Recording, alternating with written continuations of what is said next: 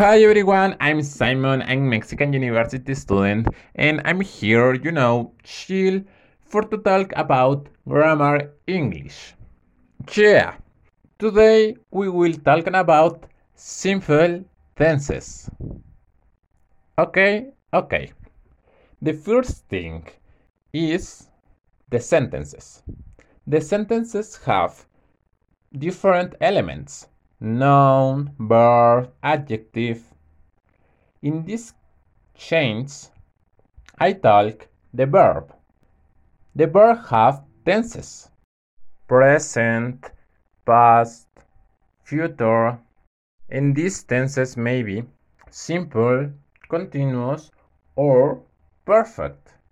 In this podcast, I talk simple tenses. Okay, first, simple past.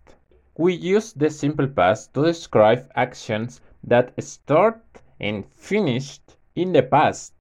We use in the past three elements: noun, regular verb in past, or irregular verb in past. Example: arrest is irregular verb. Arrest, past form. Arose, simple past. Other example is clean. Clean is regular verb. Clean, past form. Clean, past simple. Okay? Okay. And finally, complement. Example sentences in simple past. My father waited long time the second movie of Blade Runner. Okay, now second tense. The simple present.